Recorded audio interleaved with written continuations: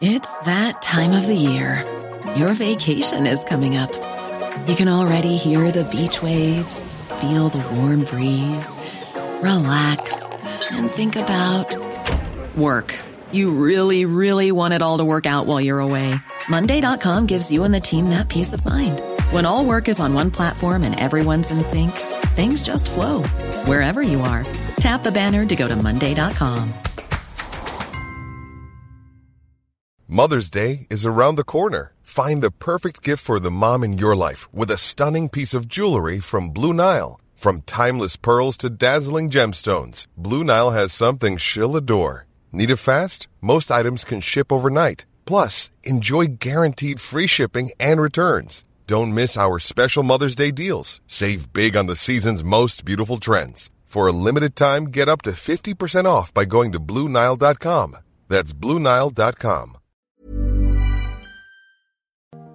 The Late Lunch with Blackstone Motors, Drogheda, Dundalk and Cavan. We have amazing offers available across the Renault, Dacia and Opel range. Whether it is a petrol, diesel, LPG, plug-in hybrid or electric, we have the perfect car for you. See blackstonemotors.ie. You're very welcome to Late Lunch this Tuesday afternoon. Great to have your company with us on the show. Where's the rain? There's not a sign of it yet. We're all braced for it yesterday and today. Never came, thank God it didn't. I think it's going to get wet tomorrow and Thursday though, however, and after that looks decent enough. Your bulletin weather forecast, the main one coming up at 2 o'clock on Late Lunch. Welcome to the show this afternoon. Lots of chat, music and more besides over the next couple of hours. And I've missed him, I haven't spoken to him for a couple of weeks, but he's back with us today. Immunologist, head of the Department of Biology and Director of Human Health Research Institute at Maynooth University, Professor Paul Moyna. Good to say hello again. Yeah, you too, Jerry. Good to hear. Thanks very much for joining me. Just news in this morning coming in, 12 to 15-year-olds getting the go-ahead for the vaccination. It's open at the moment and registration for older teens. Want to start by talking to you, and I know you're going to be on national television tonight about this. Children and vaccinations, Paul. What's your thoughts? Yeah, I think it's a nuanced one. I think it's a complex one. I think obviously, if vaccines in children, if the benefits outweigh the risks, I think absolutely. And I think the vaccination program has been incredibly successful so far in our adult population. In terms of moving to our children, there are many reasons why we'd want to vaccinate children. Most importantly, in terms of, and this is the objective of all vaccinations, is to directly protect the person who's vaccinated. So children are at risk. Absolutely, they should be vaccinated. And secondly, another benefit we get from these vaccines is that tend to limit transmission of the virus as well. So first of all, in terms of directly protecting children, our children are at risk. They are, but to a very small extent. So if there's one good thing from this pandemic, it's that children are quite mostly resistant to the virus in terms of developing severe COVID. So the risk is quite low. That's not to say some children do get serious effects, but generally it's quite low. And as a result, that benefit to risk ratio decreases with younger age. Yes. On the other side then, in terms of other risks associated with the vaccine, just to want to be a little bit concerned about is it's now emerging that with the RNA vaccines, which are the vaccines that will be used in 12 to 15-year-olds, the Pfizer and Moderna, there is a condition known as myocarditis and pericarditis. Now that's inflammation of the heart muscle and the lining surrounding the heart muscle. And this can happen most frequently in under 30-year-olds and especially in young men, boys. So how frequent is it? Seen estimates range from maybe 1 in 20,000 to 1 in 100,000. Now with that risk, and obviously it's important to say that people and young men who get COVID, they're also at risk of myocarditis as well. But it's just something that because of that risk there, and because of the trials that were done, and it's just been approved by the EMA for Moderna and previously for Pfizer, those trials were still quite small. So, for example, with the Pfizer, 1,000 children were given the vaccine. With Moderna, 2,000.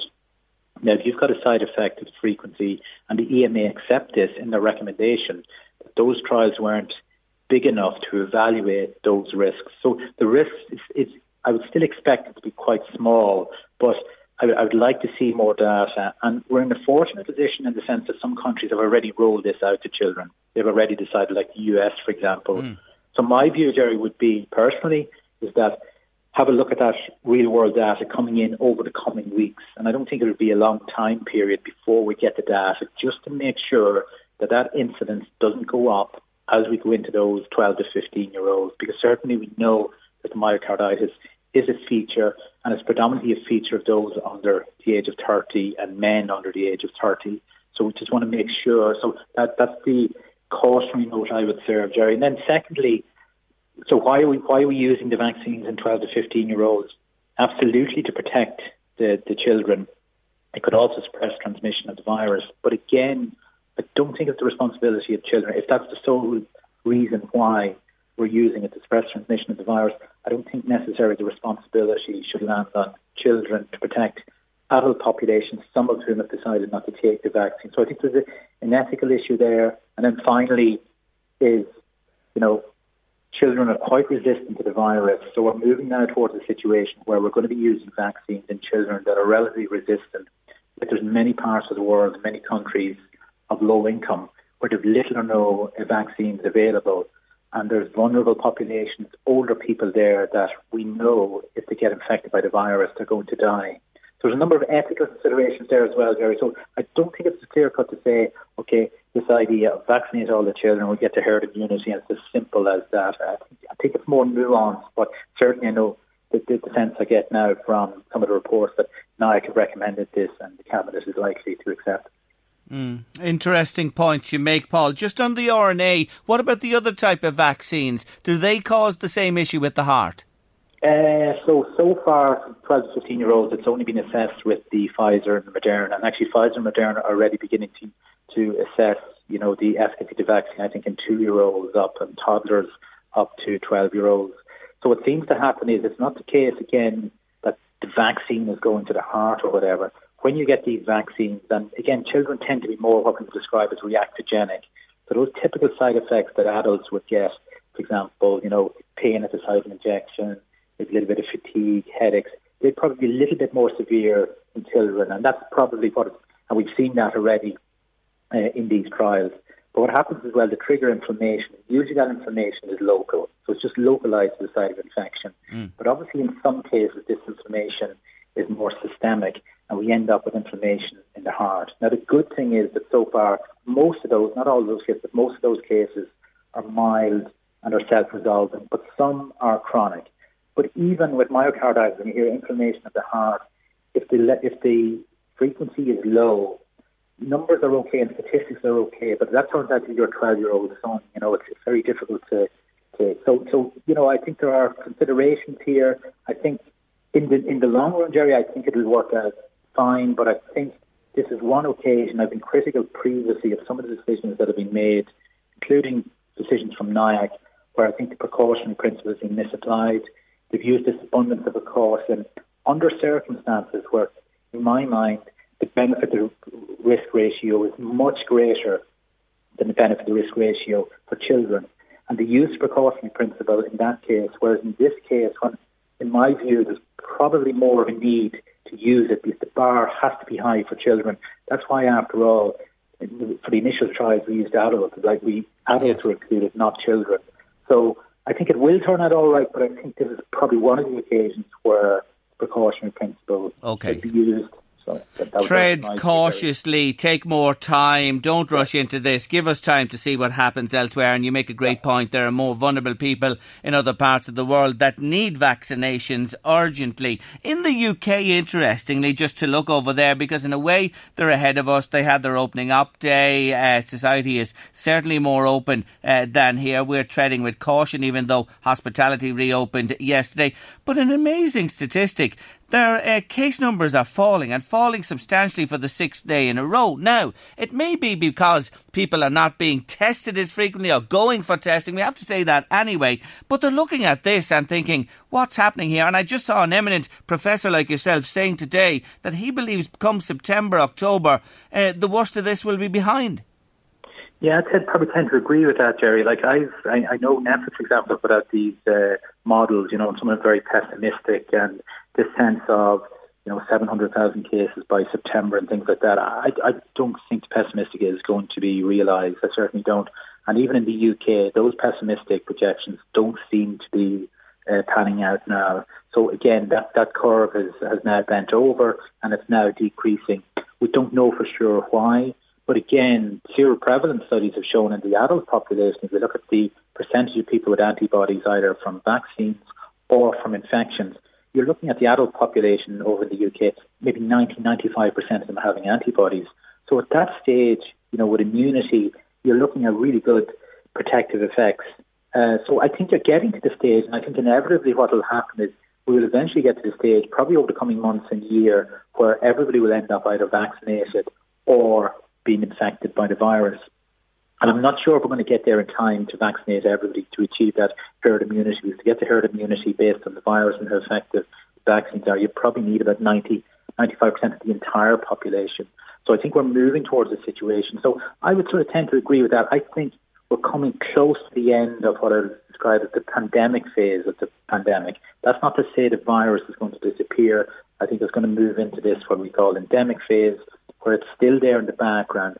And I think, as I said before, you're going to have outbreaks and probably outbreaks in the winter time. But most of us are going to be protected. And even if we're exposed to the virus, get infected by the virus, I think because of our vaccination or if we've been previously infected by the virus, it's going to protect us from getting very seriously ill.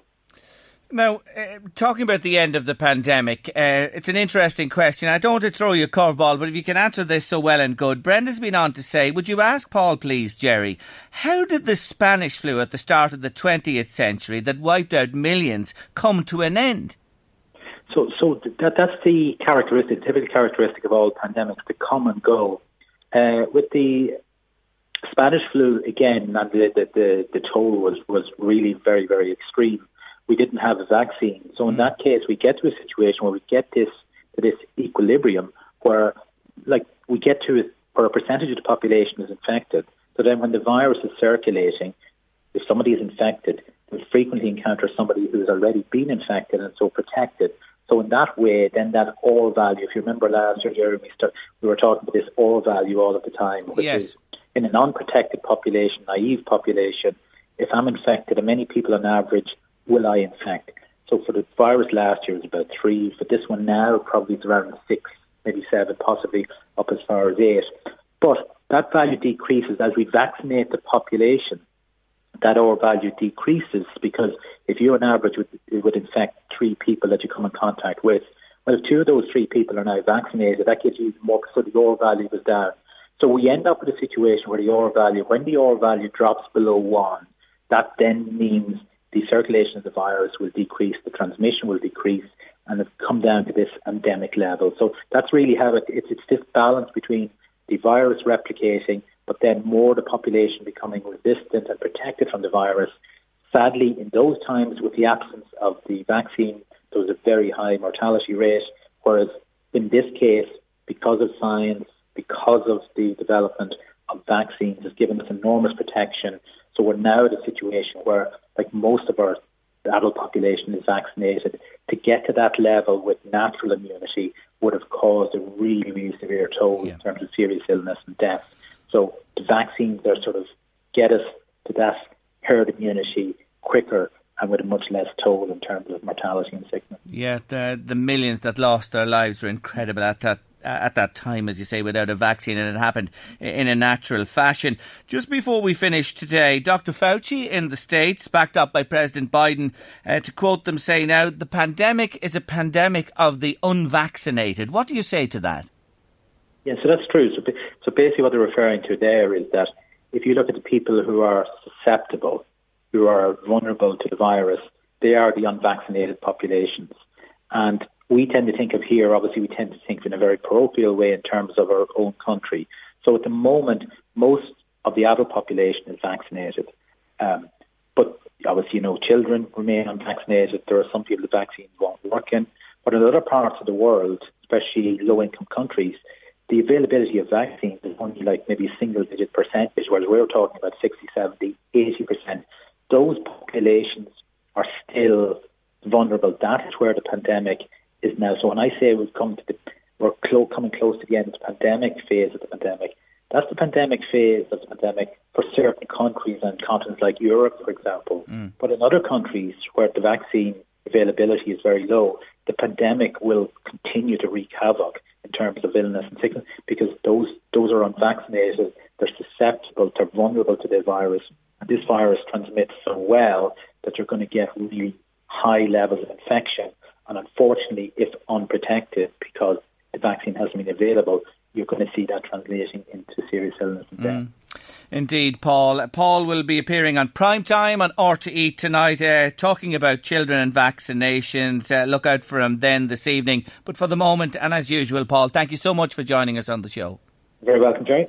That's Professor Paul Moyno, one of our own from County Louth, immunologist and head of the Department of Biology, director of the Human Health Research Institute at Maynooth University. You may recall yesterday I mentioned Veronica McCardle from Dundalk, who's had to postpone her holiday. Cost her quite a lot of money on a couple of occasions. She can't get her COVID cert. We put a request in on her behalf to the department and got what I would say is a terse reply. It was simply awful. But we've got a second reply subsequently, thanks to our Louise. But Veronica's with me on the line. Hello, Veronica.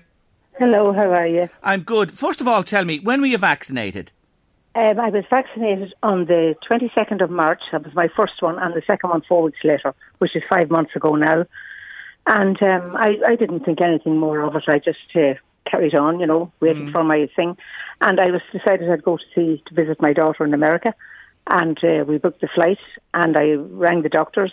The doctor said, the girl in the reception told me, don't worry, your cert will be with you this week. They're all coming out this week, which is 2 weeks ago. And the week passed, nothing happened. And then I started to get worried. I went back to the doctors. They gave me numbers. I rang the numbers. The numbers gave me another number, gave me two options. And I got on the phone at 11:45 on the last Tuesday. And I stayed on the phone until 5:15 and nobody answered. 5 hours? 5 hours? Yes.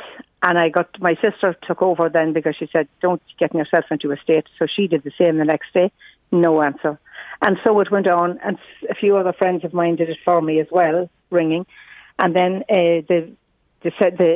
my sister got on to her TD, her local TD, Heather Humphreys. I got on to Peter Fitzpatrick. And another TD, I just can't remember his name right now because somebody told me about him. And they all said that they had no email address for this. You're just a number like everything else. You're ringing. I rang again this morning, 9:15 till 12:15, and no different. Only telling you your call is important. Oh. You can request your cert, but they don't tell you how you can request. Yes. So how are you supposed to get it? Look, we've been listening to it too. Your call is important to us. I'd have to say, please, if the call is important. American accent as well. Yes, and if the call is important, in the name of God, 5 hours, friends ringing, 3 hours again today. What is going on here? Let me just read what they've said to our Louise. Can I read it? It's only short here anyway. Yes. This is what they've come back to us, and this is twice now we've been on your behalf. They say, we endeavour to constantly improve the service for digital COVID certificates. The interactive voice response has been amended to provide more information, which is what you want, and signpost callers to other routes. It's not happening, I want to tell them. In addition, the Recovery Certificate portal was introduced late last week and has handled more than 5,500 requests since Friday. We are working to continuously improve the service offered to members of the public, and as with the Recovery Certificate portal, we are examining the introduction of additional self-service and automation in the coming weeks. Up to yesterday, we understand this, over 2.4 million digital COVID certificates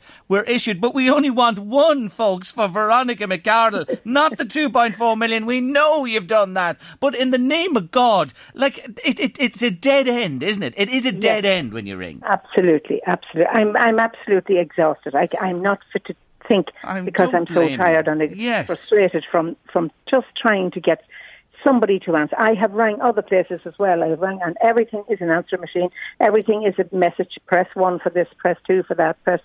It's no more information. It's just terrible. Yeah, it is the pits, I have to say, when I hear what's happening. No, I'm going to have to just cancel this completely now. No. I'm going to have to, because I can't let it go on. I can't lose everything now, Yeah. It's dreadful. I'm really at the end of my tether, so I don't know. And were you okay with getting into the States, do you mind me asking? You know the way it's... yes, I think so, yeah. Yeah, you were okay there. And you haven't seen your daughter in a while, have you? 2 years, yes. Oh, so like you really do want to make this journey. You're fully vaccinated. You'll apply with all the regulations. Yeah. You just want that little piece of paper or something that they can scan to say, Veronica, you're in the clear. Yeah. I understand what you're saying. Well, I mean, even if I wasn't going anywhere tomorrow, I mean, they're telling me if I wanted to go into downtown to have lunch, I have to have my electronic passport. I don't have it even if I wanted to go out. And believe me, when this COVID started, I really did everything by the book. I didn't, we stayed at home, as all of us and anybody that I know. We did everything right. Yeah. And now when it's come to the crunch that I can go out, I'm not allowed to go out anyway because I haven't got anything to go on. Oh, Veronica, this is shocking. And you make such a valid point there. You can't go for a bite to eat. You can't. Exactly. I mean, all of this time, that you do everything you're told and you think I better be careful and do everything. And then when it comes to it, you actually can't go out anywhere because you don't have the... And I'm going to tell you this because we got more messages here yesterday and I wasn't able to read them all, but I read some of them from people in the same boat as yourself, that they were vaccinated way back and they still haven't got the cert. And yet you have other people who were vaccinated for the second time last week and got the cert within 48 hours. That's right. I absolutely know loads of people who rang me and said, I got mine this morning. I only got mine done on Tuesday, my second one. Everybody has it. And it's not, they were trying to tell me, somebody tried to say, they're going alphabetically. My son has his. He has his. My husband has his. Everybody has them. I just don't have mine. And tell us just at one other point, where were you vaccinated? Where was it GP? I was vaccinated in my own GP. In the GPs. And you see, so was I, Veronica. And I didn't pay much attention to either, but it just came automatically to my phone. And then I got a little cert in the post as well. So, I didn't have to do anything, to be honest with you, make it. I didn't give an email. They didn't ask me for an email address in the doctor's. But you should get the follow-up. I got the one in the post. Do you know what I mean? I got I just have both, but you should have got it in the post as well. But and I got somebody, because I wouldn't be too familiar now with emailing and stuff like that. I got somebody to check my emails and junk mails and every spam mails and nothing. I have nothing in it. Nothing there. And listen, I take it you've been back to your GP to start. I have, yes. Yeah, they can't do anything for you either there. The only thing that the doctor told me she would do is she would write a letter to that effect that I got it and that I, all the details in it. But I don't think that's possible to use. You know what I mean? I think it has to be your cert and that's it. Yes. Can anybody in Late Lunch LMFM land listening today help this lovely woman in Dundalk this afternoon? She can't even go downtown Dundalk to have a bite or a coffee. Come on, folks.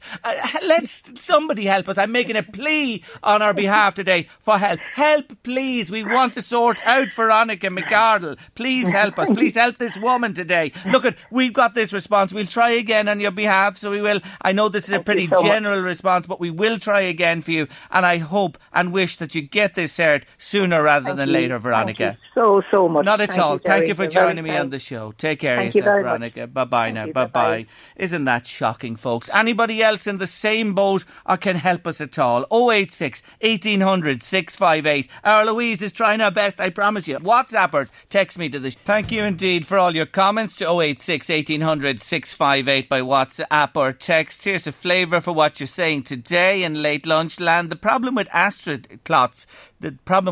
Jerry, is clots in young people. That's why no country is giving Astra to the under 30s.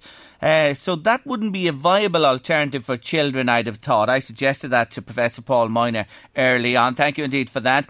Another one, the UK had extremely high numbers tying in with Silverstone, the Euros and Wimbledon. So it's not really a drop in my opinion. They'll be well up again when their Freedom Day of last week really kicks in, Jerry. Thanks for that. We were talking, of course, to Veronica McArdle. Poor Veronica. Has her vaccination since March and can't get the certificate that she needs, and she's worn out ringing the department. A comment from a listener saying, I thought there was no travel to the USA, Jerry, only for essential people and US nationals. I mentioned that to Veronica as well, but she seems to have that sorted. Mags has been on to say, I was also jabbed in the docks in my doctors in April. My husband, son and daughter have their certificates. I don't. I'm in limbo like Veronica, and I'm worn out myself, ringing with no joy, says Mags this afternoon. So it's not just peculiar to Veronica McArdle. We're onto it again, and we're seeing what we can do. It's a shocking case, it really is, waiting all this time to get the certificate. Now, the weather there, promising, if you were listening, a few showers and more showers towards evening. Oh, I know one crowd that are delighted, because it's normally too wet, too cold, too dry, too warm. So the farmers are never happy, Dara McCullough. You got it in one, Jerry. We're busy doing a rain dance here today because it still hasn't hit. You know, all that rain has been in the forecast, and I'm looking at the phone every 10 minutes wondering when is it going to hit? Because, of course, the grass, I'm sure people are looking out at their lawns. They're burnt up if they're not out there watering them. And, of course, we're looking for the same stuff for the cows. And having to open up silage bales and pits and introduce extra feed, because the show has to go on, even if nature and climate change and all the rest of it is changing how nature actually works. We still need to keep the food flowing. Absolutely. And I'm just thinking here, you and I, we speak regular, and I remember in the spring of the year we were talking about, do you remember all the rain we had and the unseasonal cold? It's just amazing how it can switch from one to the other. But is this the indication, Dara, that it's here? It's not a thing in the future. This is the way we're going to have to face into the future, and you farmers will as well. Yeah, and,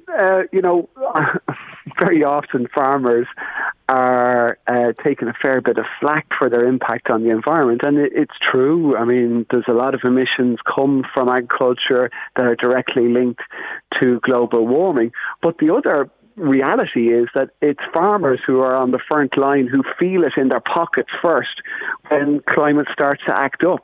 I mean, look at the unlucky farmer out there in Dunor last week who had a €300,000 combine, 3 days old, went up in smoke in his field, literally went on fire. Now, okay, a mechanical fault or whatever, but because it was so hot last week, grain farmers were terrified that their machines were going to go on fire. So, we're farming in more extreme conditions, whether it's extreme heat or extreme wet. It could be extreme storms. And farming by its nature is exposed to the elements. We're dependent on the elements for what we can harvest and what we can grow. So it's farmers who feel it first. But like the good wine vintage, 2021 will be remembered for the most beautiful hay and harvest. Yeah, fingers crossed, but the crops are looking really good. Yep. They're coming in super nick if your combine doesn't go up on fire. Yeah.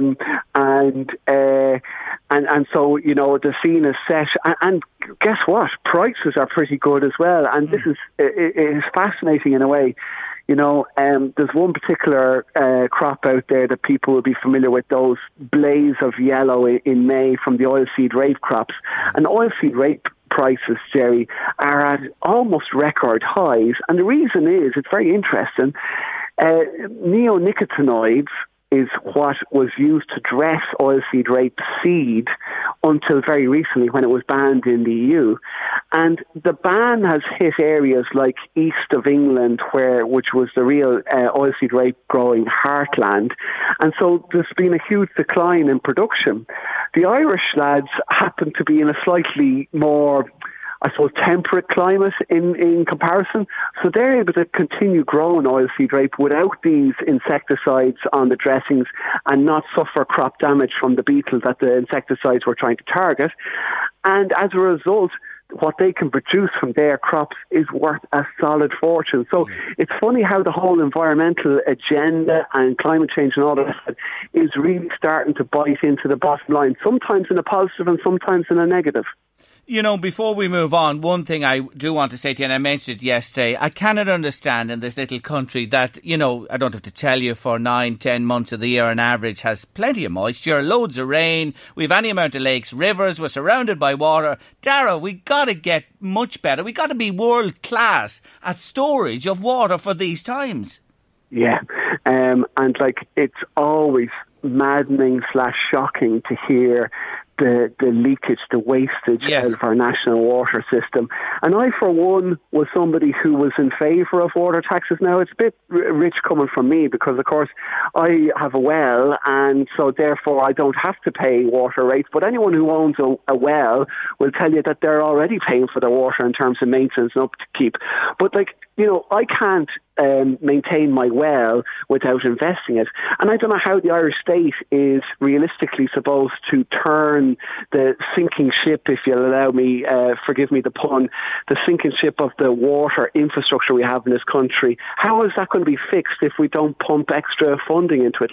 It's up to 70% of the water that is pumped into the network leaks out of it before it ever gets out the other end of a tap. Lost. And, we won't go down that debate on water rates or anything. We'll leave that for a political context and we'll move on. Listen, I have to ask you this. The Clarkson Farm programme on television. Now, I want to put my hands up in the air and say this here. I haven't watched it, but my son and daughter and all their friends, the younger folk, just thought this was magical. What did you make of it?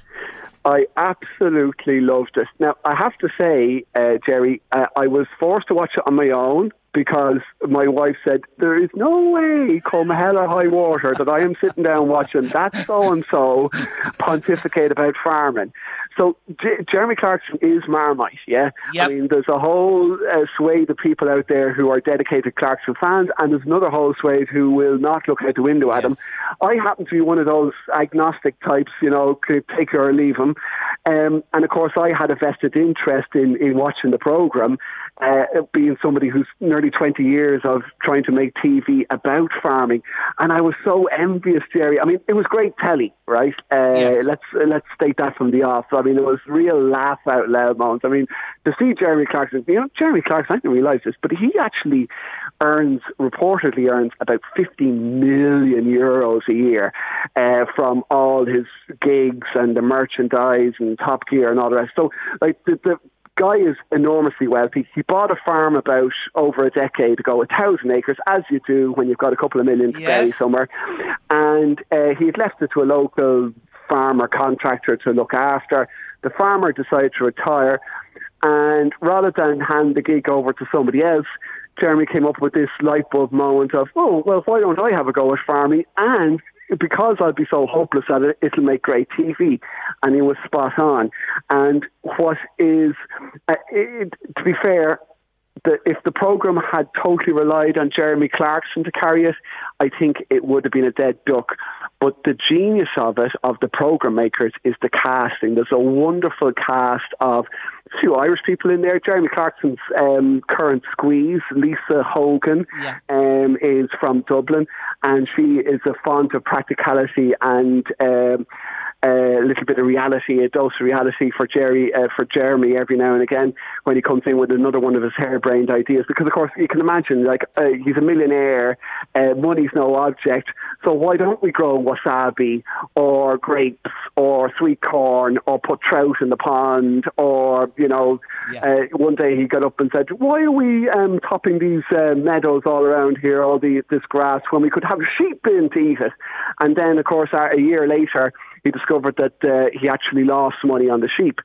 So much to the delight of the farmer like me watching, going, there you go, told you, we've been telling this for years, there's no money in it, but you had to go and find it and figure it out for yourself. Yeah, but overall, entertainment, no end of the money. I'm sure Ear to the Ground, and I'm going to talk about that in a moment, going into its 29th series, would love a few extra cameras and resources like Jeremy has. Yeah, I mean, and that's what's so great about it. I mean, I should mention, Jerry, I don't have an Amazon Prime account. I mean, maybe I shouldn't be admitting that publicly. So I did what I think half the rest of the nation is doing, which is, scab the login and the password from your relative. Here's your buddy, your buddy. And that was good enough for me. But the production values were absolutely stunning. Like, they had these, bucolic images of the countryside with the sun rising and setting. And the TV crew obviously camped out there 24/7 because whether it was the middle of the night or the middle of the day, they had footage of the action as it happened. And the wonderful thing about it that, you know, a lot of farmers would say to me, "Oh, Dara, you know, ear to the ground, it's great, we love it and all the rest of it, but you never show real farming, you know, the real kind of trials and tribulations." And of course, you can't capture the trials and tribulations of farming unless you have cameras literally there all day, all night, every day, because you can't plan for this kind of stuff. But in Clarkson's farm, they do. And, you know, I have to admit to chuckling out loud when you see Jeremy, the frustration of him trying to even just hitch on an implement onto the tractor, because, of course, he's up and down out of the tractor and banging his knees off the steps and the handles, and he can't get in between the machine and the tractor without nearly killing himself. And every farmer has been there, done that, worn the T-shirt, yeah? The other time that he gets a bang off the electric fence as he's fluting around with it trying to fix it. And it's slightly sadistic, you know, to be laughing so loud, but it's slapstick as well. It's classic. Yeah. And that's what's just a sample of the laugh out loud moments in it. Well, there you are. Pick up on it. You can look back and judge it for yourself. 29th series, I mentioned a moment ago, of Ear to the Ground. And may I say this as a great tribute to you all? It's as fresh as ever, each new series that comes back. How do you do that? Look, I mean, you're very kind, Jerry. I would say that, you know, it's the people. Ear to the Ground is almost the polar opposite of Clarkson's Farm in that it's not about the presenters at all. Yeah, it's actually the presenters kind of melt into the background, and really what we're doing is showing ordinary people doing extraordinary things. And like, you know, I'm teeing up a shoot to go down to guys who are growing, 3 young fellas up there in Rush in North County Dublin, only up the road from me, Jerry, who have taken on a cucumber farm. And the wonderful technology that they're now using, you know, because insecticides are becoming so limited, and because you know, nobody wants to know about insecticide anywhere near their food, instead they're switching over to using bugs that will eat the problem bugs. So, you know, aphids are a problem in glass houses. So then they use these, what are called parasitic wasps, which are fascinating. Sorry for rambling on here, Jerry, but this is my current kind of fascination, is they lay their larvae inside in the aphid, and the larva grows. The aphid obviously doesn't know what's going on, and then it has an aliens moment. The little parasitic wasp bursts out of the aphid. The aphid is obviously finished, and the parasitic wasp goes on and you know, basically clears out all the rest of the aphids. Amazing. And you might be thinking, hang on a second, we just replaced one problem with another problem. But the parasitic wasp, they're so small we don't normally notice them, but they're actually indigenous to the country. So a wonderful example of using nature's natural predators to control problems that up to now we've been using chemicals and poison to do. Fantastic. Just one aspect of, you know, the way things move forward, and a new aspect of horticulture, agriculture in this country. When is it back on our screens? Back on our screen, a couple of months yet, Jerry. It'll be the end of October, early November. Right. And invariably, I love doing a bit of filming at this time of the year because it's gorgeous and it's the time of the year to be filming on farms. But unfortunately, I still have to wheel myself out onto the side of a mountain in Leitrim or everywhere else in the howling wind of November, wonderful. December and January. But sure, look at how bad, you know. How bad is it? And the flowers stelling away, yes? Still rocking and rolling with the flowers, Jerry. I was down there in the yard this morning cleaning up. We've just finished lifting daffodil bulbs. We're packing them. They'll be available over the next week or two. Right. And we're harvesting sunflower and lily and dahlias and all kinds of loveliness there available up the road from you, direct from the farmer and local farmers markets, even in Trim and in Dublin and beyond. Lovely, lovely. And last word, just a word, we have to go. Turkeys this year? Turkeys will be available again this year. Now, I'd have to modify the system because, of course, we had Pine Martin slaughtering them and all the rest of it. So We've made a few tweaks, but we will have turkeys, Jerry. We'll be expecting you knocking on the door. I'll be there. Put me name on 2. Good to talk to you, Dara. Take care of yourself. Thanks, Jerry. Good God luck. bless you. Luck. Bye-bye. Dara McCullough there, Ireland's most famous farmer. Listen to this. It just sums up the mess with the COVID certificates. Message from a listener in. We were talking to Veronica McCardle, who's been hanging hours on the phone looking for a cert. Jerry, tell that woman she can have one of mine. I got 2 1 week apart. What a joke. There's somebody who got 2 certs and somebody who's just looking for the one can't get it. It just sums the whole thing up, doesn't it? Yesterday we were speaking about the problem with the toilets in Bettystown area, thanks to Ailish Shaw from Meath County Council. She's fantastic, always comes back to us with a full answer. I have to give credit to Meath County Council there. And Ailish says, we have permanent toilets in Laytown and Bettystown, which are augmented by the provision of portable toilets in Bettystown for the summer months. The permanent toilets are cleaned daily and monitored at least once during the day and refilled as necessary. The portable toilets are serviced twice weekly by the supplier. That may be the issue there. Is twice weekly enough? You have to ask that question. But Ailish, thank you indeed for coming back to us and that a lady on to us about the state of the toilets in Bettystown. I'd be interested if it was the portaloos she was talking about. If you're listening to us, maybe you'd come back to me on that one, please. And just to remind you, Drogheda District Chamber are holding a webinar entitled Learn More About Tap It tomorrow, July 28th at 1:30. Robert Murray's in conversation with the founders, Gavin Duffy and Gerrit Gunn, and you can find out tomorrow why your business should register for Tap It. For more information to register, contact Brenda at droghedachamber.ie or visit droghedachamber.ie for more details.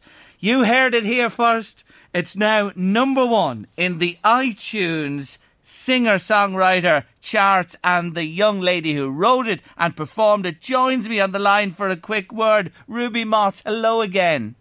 Hello, thank you for having me. Oh, not at all. I'm thrilled for you.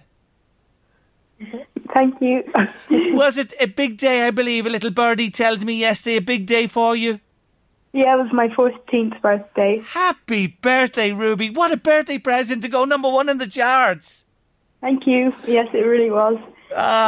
It was fantastic. And again, just reminding everybody, you wrote, composed this yourself, the lyrics, the whole lot. It's all your lovely work.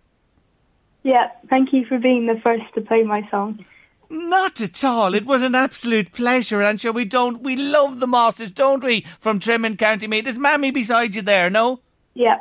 Yeah, I'm here. Hi, Louisa, you're there beside her. I wasn't sure. You must be so proud. Oh, we're so proud of her. We're so excited. And it's so lovely for her on her birthday as well, when, it's been a really tough year and a half for everyone. And Ruby was sort of, we couldn't go anywhere this summer, really. And it's just so lovely for her to have this happen on her birthday. And yes. We really didn't. We weren't expecting it at all. So amazing.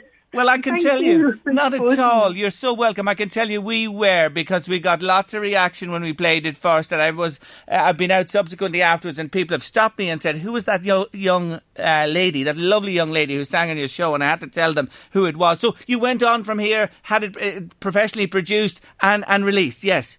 No, that's actually the same track that you played. Is it? That's been picked up, yeah. The very same that's been picked up. And what are the plans? Ruby, what's your plans beyond this now? Is there an album on the horizon? What are you going to do from here? Well, I've recently recorded 3 more songs in the studio. This is about a week ago.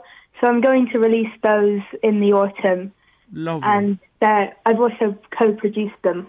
It's fun. Great. And remind me again, who was the gentleman on the piano with you?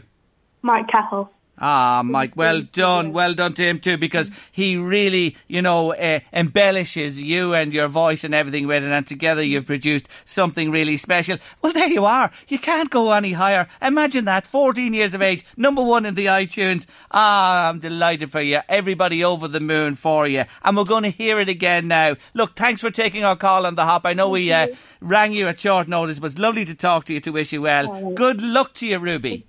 Thank you, bye. Thanks, Louisa. Here it is. Let's hear it again. It's the lovely Ruby Moss.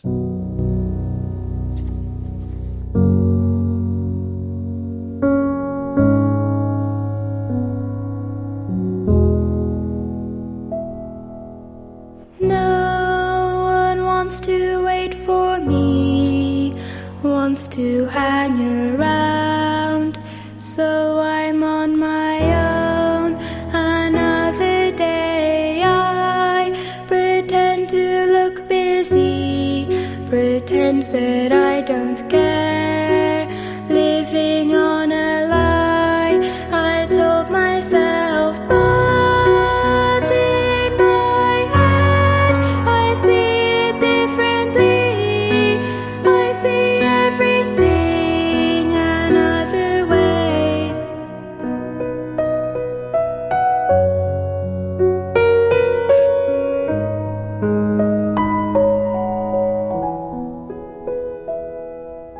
I know the times are hard, but this is not the end, so don't give up.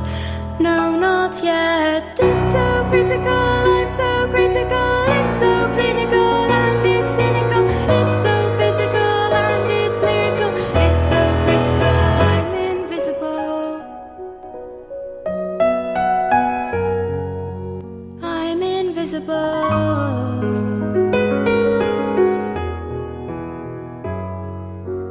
Things will get better. This is not forever. You are not alone. I'm here for you. Follow your dreams, no matter how it seems. There is only one of you.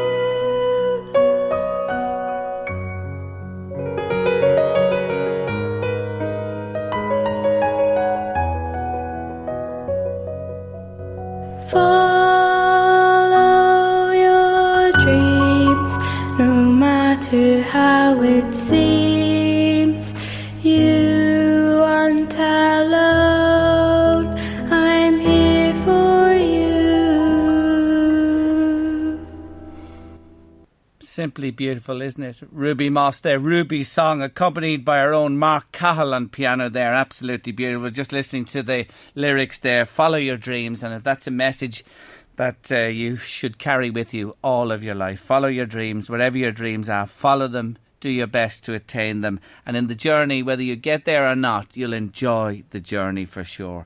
She's a bright young girl, 4 new tracks putting down come autumn for her first EP or album, whatever she releases, but she has a bright future ahead of her with the most beautiful, beautiful voice. Number 1 in the iTunes, first play here on Late Lunch on LMFM radio a few weeks back. We're delighted for her. Up next on the show, Anne Frehill. She's a writer from County Meath, and she's brought out not 1 but 2 new historical novels based in County Meath, and she's with me next. If you're a country music fan, or more particularly a Mike Denver fan, well, the long wait is over to see him live as he's appearing at the St Nicholas GA grounds on the Rathmullen Road in Drogheda this Friday the 30th of July, with guest appearances by Matt Levy, Ray Lynham and Emer Furlong. Gates open at 7 o'clock, and you can get your ticket by logging on to lmfm.ie or Eventbrite/Mike Denver. Don't miss this chance to enjoy a night out with your family and friends in the company of a country music star, Mike Denver. And remember, capacity is limited, so if you fancy a ticket or going along, you better book your car in soon. I have a ticket for 1 car to give away to that concert today on the show. Would you like to go along to see Mike and friends this Friday in the Nicks from 7 o'clock? The gates open. I have a car ticket for you. Here's the question. Which Irish county was Mike Denver born in? He hails from that county. What county does Mike Denver come from? He was born there. Answers please to 086 1800 658. WhatsApp or text me with the answer, your name and details, and we'll give somebody a ticket for that concert before the end of the show today.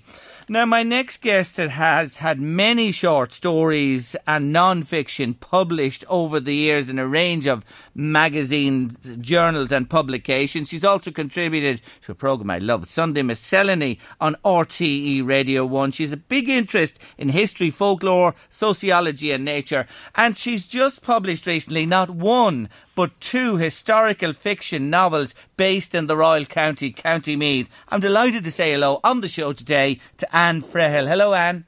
Hello, Hello, Jerry. Good afternoon, and I'm delighted that you invited me onto your show. Thank you. Not at all. You're very welcome. Well, you know, normally I talk to people who release one book, but you've done it on the double here. Tell me this, both of them, When Silence Hurts and Reapers of Justice, I take it they were in the making for a while. Well, yes and no, Jerry. In 2019...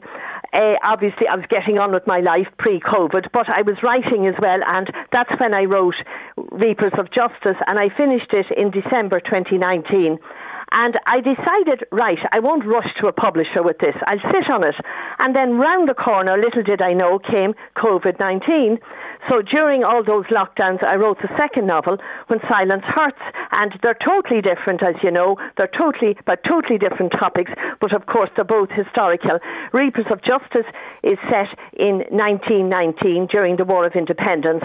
And When Silence Hurts is set in the late 1950s during that time of stagnation in Ireland, and it looks at what we would call a golden couple who appear to have it all, but in reality their marriage is a living hell, and the husband, I'm afraid, is an abusive character. Now, going back to Reapers of Justice, which was the first one in 2019, Sarah Murphy, a young school mistress, is married to Sean, a charming man, but an elite member of the IRA. So their lives are quite contrasting. One, an upstanding school teacher, the other fella, not known to many, you know, working behind the scenes to end British rule in Ireland. Where did that whole thing come from? Is it based in any reality or something you know from your life, or is it entirely fictional? Well, Jerry, I wanted to look in Reapers of Justice at the place of women in society in the early 20th century. And if you look at the famous picture outside Moore Street when Pádraig Pearse and that great nurse Elizabeth O'Farrell surrendered to the forces of the British Crown, you will see that she's airbrushed. Literally, her photograph was airbrushed out of history, Elizabeth O'Farrell. And I thought of that, and I said, that must have happened right through the 16 Rising, the War of Independence, and indeed the Civil War. So I moved on then, and I said, my protagonist in Reapers of Justice will be posing as this really... you could say, innocent schoolmistress, but of course she is married to one of the leaders of the IRA, and she lives in a fictional village in Meath, which I call Somerset, and she's passing on all this information to her husband, who's on the run for the murder of RIC officers. And in this as well, I look at the idea of peace. You know, the whole idea of peace is not just an absence of war or an absence of trials and tribulations. Sarah learns on her journey, not just through the War of Independence, but also that peace is from within. It's something we have to kind of nourish and cultivate. And she does that by trying to trace information about her absent and errant father and her mother, who died when she was a baby because she was reared by a very tight-lipped granny. And so we have two stories in parallel, the actual War of Independence and this personal story as well taking place. And there's a pregnancy in this, and may I say there's a pregnancy in the other one as well, When Silence Hurts. So you have a new life on the way in both of these, and you weave them into the stories. Let me move on to When Silence Hurts, because it brings us up into the 50s. And this fellow, could I call him a street angel and a house devil, as my mother used to say? That's Kevin Moore. nail on the head, Jerry. Yeah, Kevin Moore is his name. He's a vet, isn't he? He's a vet, and he's silver-tongued, and all the people in the surrounding area love him because he's particularly gifted with animals, one could say, and he has the gift of the gab. Now, his wife Evelyn works for a local writer. She's an American writer living in Ireland in the 50s, and the people in the parish, it's called Red Mills, fictional of course, are quite jealous of her because they see her as having it all, and they see her as being lucky enough to get this gorgeous husband. But in reality, he abuses her physically, sexually and psychologically, and the novel follows her journey to try and see, will she escape before the worst happens. And we have to remember that in the period of 1958, there was no statutory or indeed voluntary help for abused women. And so she had to go it very much alone. But during that time of the novel, she finds friendship in unexpected places and indeed romance.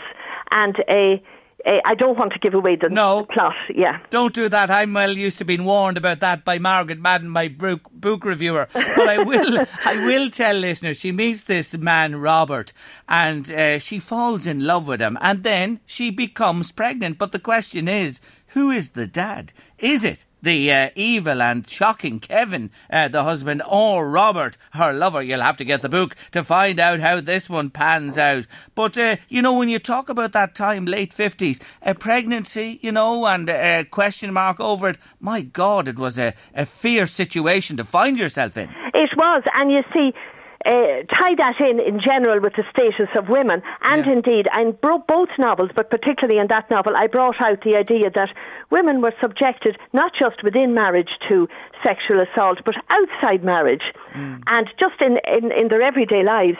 And if you saw a lot of your listeners will have seen it in the Irish Times about 2 weeks ago, an article called "He Raped Me, I Told No One." Yes. And this was in response to the revelation by our own Minister for Special Education, Josepha Madigan, that she herself in recent years has been sexually assaulted. A very brave lady to come out and say that. But in response to that, something like 40 readers emailed into the Irish Times and confirmed that this is still going on in subtle and covert ways. So that this topic is not something that belongs in the past, in the time frame of that novel. It's still alive and with us, sadly, It certainly is. You develop the characters, may I say, brilliantly, and you tag us along in both books with the plot as well, right to the end of your writing. You've a real talent, may I say. And thank you, Jerry. You have, and it's been under the bushel for a while, but it's certainly out in the open now with these two books. Where are these books available, Anne?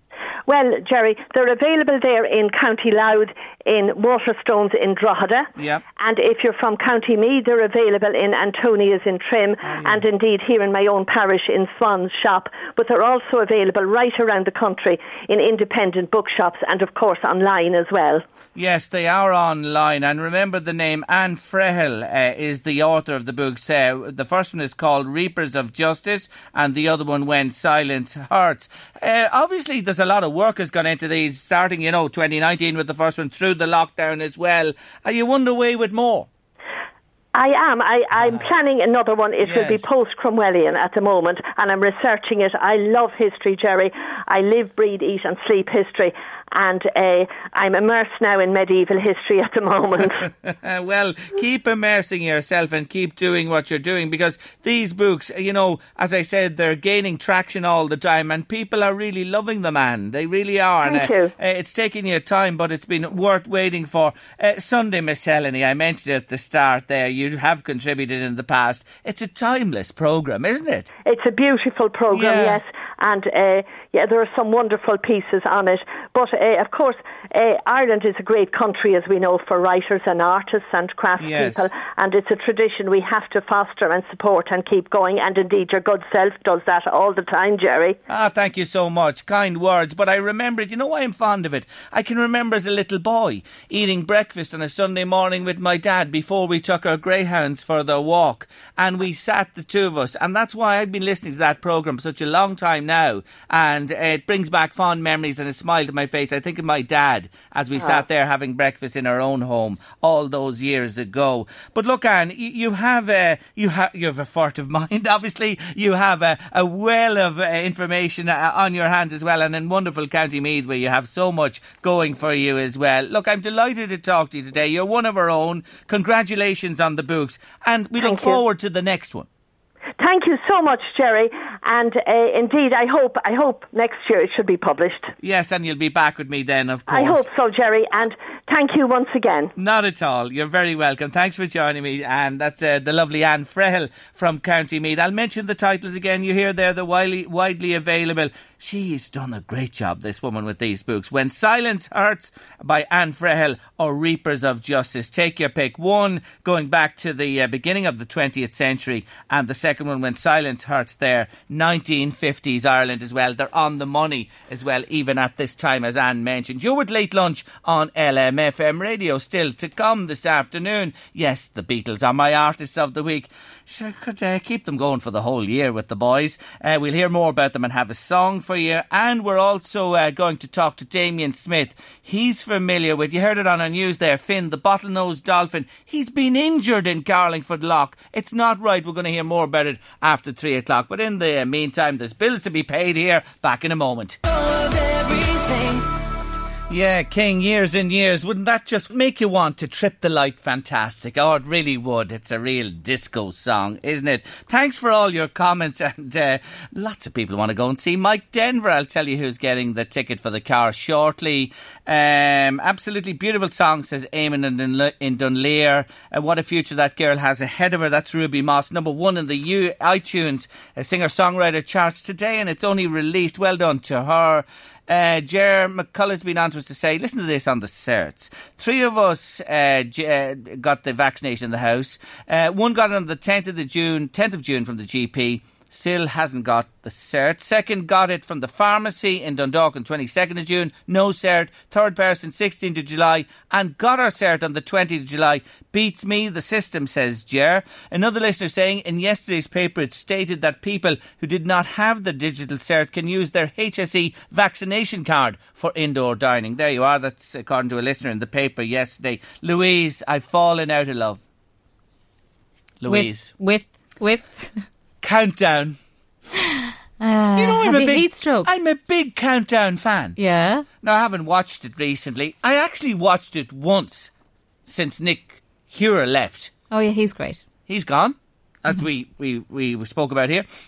And Anne Robinson has taken the job. And you haven't watched it since Anne Robinson's been... I won't be watching it either. On the hot side. Why? She's brutal. Honest to God. She's the wrong fit for the show altogether. She's the wrong fit, the totally wrong fit. And look, the first woman to present it, what about it? It'd be, if it was a man, I'd say the same thing if they didn't fit. I'm not being sexist here at all. I'm just saying she's totally the wrong fit for Countdown. I mean that. Would you not still watch it for the girl with the numbers? Nah. The host is very important, regardless of Rachel Riley and what's the other one? Susie Dent. Rachel and Susie are great, and I love Rachel. Of course, I tell you, I love Carol Vorderman before as well. But the host is so important of the show. Really, they're a team. They're a great team. Rachel Riley, Susie Dent, and Nick Hura, and before him, the other presenters were always fairly good fits. I don't know why they didn't give the show, to be honest to you, to Colin, the lad from Northern Ireland. His name escapes me. He does sport, and he jumped in for Nick during the COVID and that. And he was just great. He had younger fella, he had what it took as well for the show. Channel 4, you've made a big mistake, a massive mistake. Sorry, Miss Robinson. So no more recording it and watching it later. I'm not interested in it anymore. Honestly now. I just feel like that about it. She's not the right fit. She doesn't cut the mustard with it. What was the show she presented beforehand? And she used to say, oh, yeah. You are the weakest link, Miss Robinson. Goodbye. You are the weakest link. Goodbye, Miss Robinson. Soon, please. Channel 4, you've got to make the change. It's not working. It's just not working. I'm sorry to say. I followed Countdown since it began all those years ago when I was in short pants. But I'm now disaffected. One of your disaffected viewers, even on the recording later in the day. She has to go. Sorry, and I've nothing against you. You were fantastic on The Weakest Link. You don't cut the mustard on Countdown. Sorry to say Still think of heat stroke. No, I haven't. Excuse me. We'll see. I'm a little bit tanned all right from last week and a little bit red here and there, and my legs never saw the sun for years last week. But anyway, anyone else got a view on Countdown? Anyone? Come on, I know there's lots of people out there listening today watching. Do you agree or disagree with me? 086 1800 658. Let me know. Finn the Dolphin, the Beatles, coming up after 3.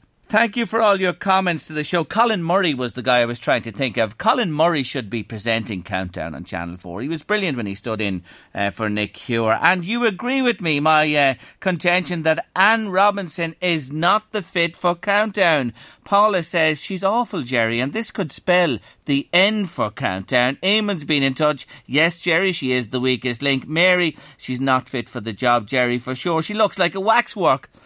She does too, I have to say. Jerry, I agree with you. She's not my cup of tea at all, and she doesn't interact well with the girls on the show, and so on they go. Watch this space. I hope they don't end it. They'll have to make a change. They really, really will.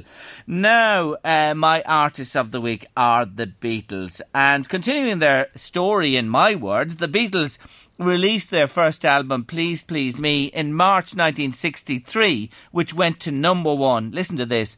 The first of 11 consecutive albums to top the album charts in the UK consecutively.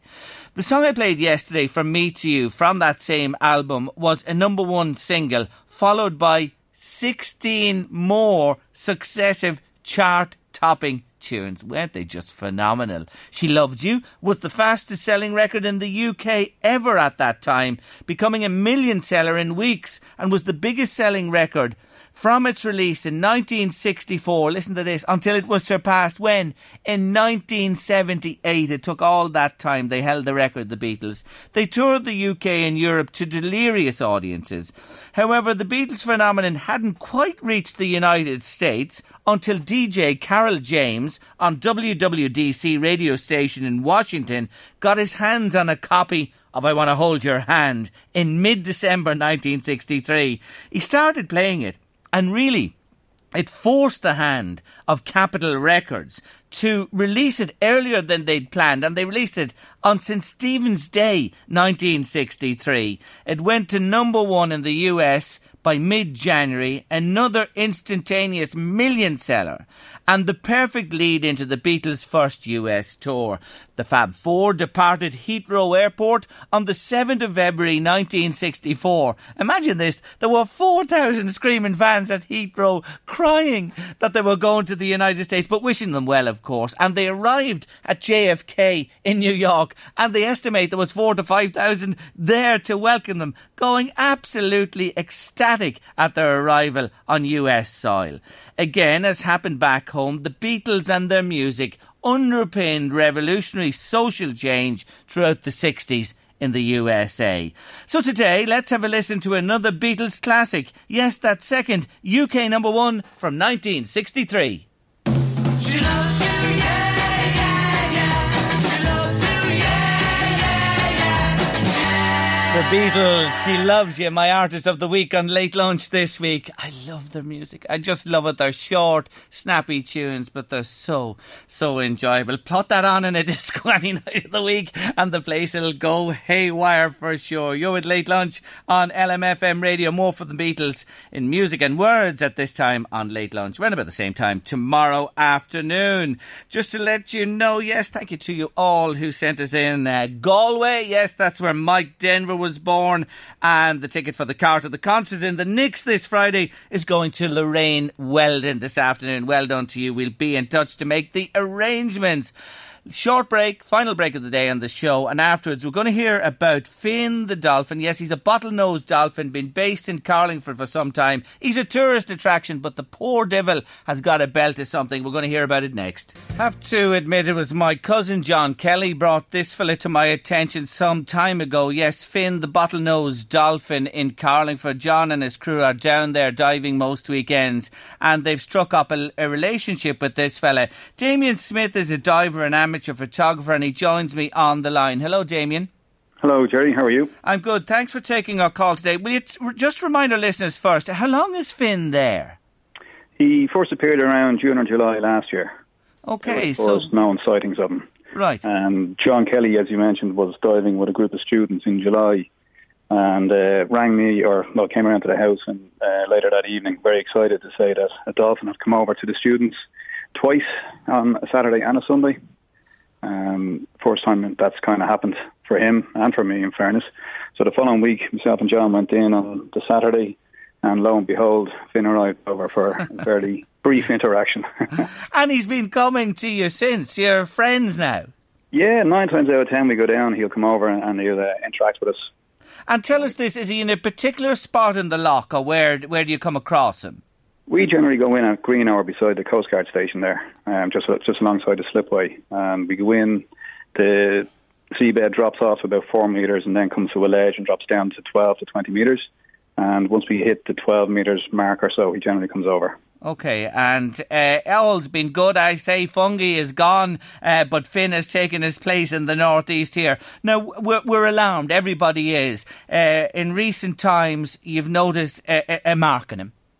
Yeah, he's been scarred. I haven't had any interaction with wild dolphins in the water before, so any dolphins I've seen has been from the back of a boat, so you don't get to study them that up close.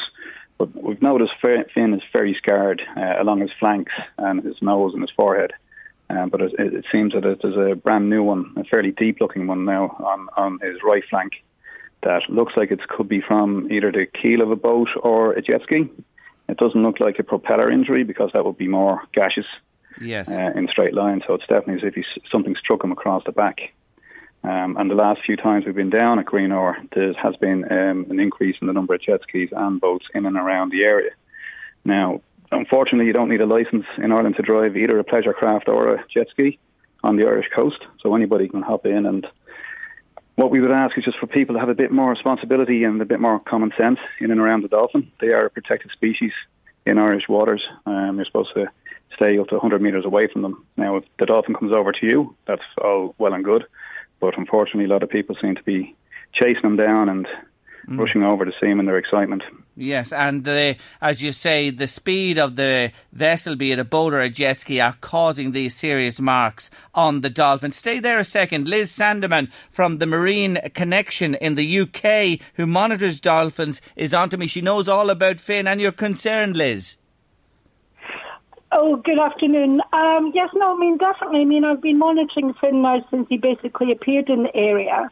And obviously the latest photos of his injuries are of huge concern.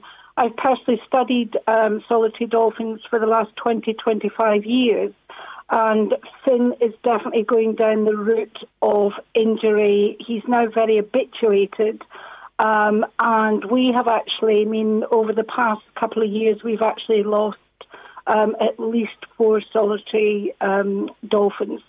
And I think, you know, it would be a disaster for Finn to end up being fatally injured or worse. And I think, you know, the area is really fortunate to have basically its own resident dolphin, and I'm really urging the public to keep their distance. I totally understand why people get excited seeing dolphins. I still get excited seeing dolphins, but they need to keep their distance. It's absolutely vital to Finn's future survival. And it's not being a killjoy, it's just a fact. Yes, and I concur with everything you say and support everything both of you say, and ask people to please have respect for these creatures. It is a solitary dolphin. He's the one there. He's on his own, and they are curious creatures, of course, Liz. But he can't stand much more, having heard a moment ago what Damien said to us, this latest severe gash on his body. No, absolutely. And as I say, I mean, you know, he is a protected species. And as I say, you know, we really just need to protect him. And also, I mean, I saw a photo just the other day where Finn was at a yellow buoy. And solitary dolphins are known to actually rest at buoys. And there was a rib very close to the actual dolphin. So my concern also is from a welfare point of view for the dolphin, because if he's not resting, and also if he's in an area feeding, and then he's also disturbed by boats, then he's obviously not getting enough calories, and that is a huge concern. I mean, if he's not feeding properly, it really compromises his health. And we have to remind people that Fungie in Kerry was a treasure, and this is a treasure we have off the coast of County Louth as well, and they looked after that dolphin down there, and we need the same care and respect at this neck of the woods. Just, Damien, back to you for a second. Just again, will you tell our listeners and tell people listening today, again, pinpoint primarily where he is, so people, please God, they'll take notice of what we're saying today. In Greenhour, beside the Coast Guard station, Slipway, is where we come across him all the time. So it's a grand dive site for us. We just walk in off the beach and he comes over. Dolphins can swim up to 20 kilometres an hour, so there's no chance of us actually chasing after him. If he doesn't want to come over to us, he doesn't come over to us, So if we're in and he comes over and interacts, happy days. But there's no way that we could actually hunt him down, which is not the same for guys on jet skis and boats who can actually chase him and follow him at their leisure. If they want to. So we just ask people to have a bit of common sense.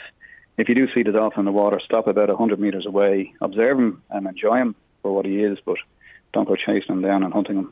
No, this is a special creature, and that's an important message, and I hope it's heeded. The whole issue of licensing and jet skis and craft on the water is a subject for another day, of course, and I've experienced them on freshwater inland myself, where actually legislation has been brought in to stop them, especially jet skis using certain waterways. You're not asking for them, are you, Damien, to be banned totally? Not at all, no. So people should enjoy the water. They've yes. as much right as everybody else to be on the water. It's just a bit of common sense and a bit of cop on, basically. If they see other people in the water, it's also a hazard for us divers as you're coming out into the shallows. Some of the jet skis are going up and down very close to the beach. Yeah. People don't really swim there because of the strong currents. Yes. But they can be a hazard that way. Yes, cop on, respect. This fella is precious. Folks, I have to leave it there today. Liz, thank you for taking our call, and a big thank you to you too, Damien Smith, and let's hope your appeals are heeded. Thank you for joining me on the show. That's a lot on Late Lunch this afternoon. Finn the Dolphin, we got to mind him, haven't we? Yes, we do. Now, coming up on Late Lunch tomorrow afternoon, when I just flick a page here, I do know who's coming up. Professor John Sweeney, the brilliant John Sweeney, is with us, all about the environment. Rachel Graham and Helen Martin combine their expertise, and they'll be talking about making your way through the menopause, ladies. Sinead Kelly is here with veterinary advice and more besides. Eddie's coming next with The Drive. Have a lovely evening. Thank you for your company today. See you tomorrow 1:30. The Late Lunch with Blackstone Motors, Drogheda, Dundalk and Cavan. We have the biggest range of light commercials in the Northeast with same-day business finance, so let our van specialist Danny find a commercial vehicle to suit your requirements. See blackstonemotors.ie. Here's a cool fact. A crocodile can't stick out its tongue. Another cool fact, you can get short-term health insurance for a month or just under a year in some states. United Healthcare short-term insurance plans are designed for people who are between jobs, coming off their parents' plan, or turning a side hustle into a full-time gig. Underwritten by Golden Rule Insurance Company, they offer flexible, budget-friendly coverage with access to a nationwide network of doctors and hospitals. Get more cool facts about United Healthcare short-term plans at uh1.com. It's that time of the year. Your vacation is coming up. You can already hear the beach waves, feel the warm breeze, relax, and think about work. You really, really want it all to work out while you're away. Monday.com gives you and the team that peace of mind. When all work is on one platform and everyone's in sync, things just flow. Wherever you are, tap the banner to go to Monday.com. Ready to pop the question? The jewelers at BlueNile.com have got sparkle down to a science with beautiful lab-grown diamonds worthy of your most brilliant moments. Their lab-grown diamonds are independently graded and guaranteed identical to natural diamonds, and they're ready to ship to your door. Go to BlueNile.com and use promo code LISTEN to get $50 off your purchase of $500 or more. That's code LISTEN at BlueNile.com for $50 off. BlueNile.com, code LISTEN. Want flexibility? Take yoga. Want flexibility with your health insurance? Check out United Healthcare Insurance Plans. Underwritten by Golden Rule Insurance Company, they offer flexible, budget-friendly medical, dental, and vision coverage that may be right for you. More at uh1.com. Hey, it's Danny Pellegrino from Everything Iconic. Ready to upgrade your style game without blowing your budget? Check out Quince. They've got all the good stuff, shirts and polos, activewear, and fine leather goods, all at 50 to 80% less than other high-end brands. And the best part? They're all about safe, ethical, and responsible manufacturing. Get that luxury vibe without the luxury price tag. Hit up quince.com/upgrade for free shipping and 365-day returns on your next order. That's quince.com/upgrade.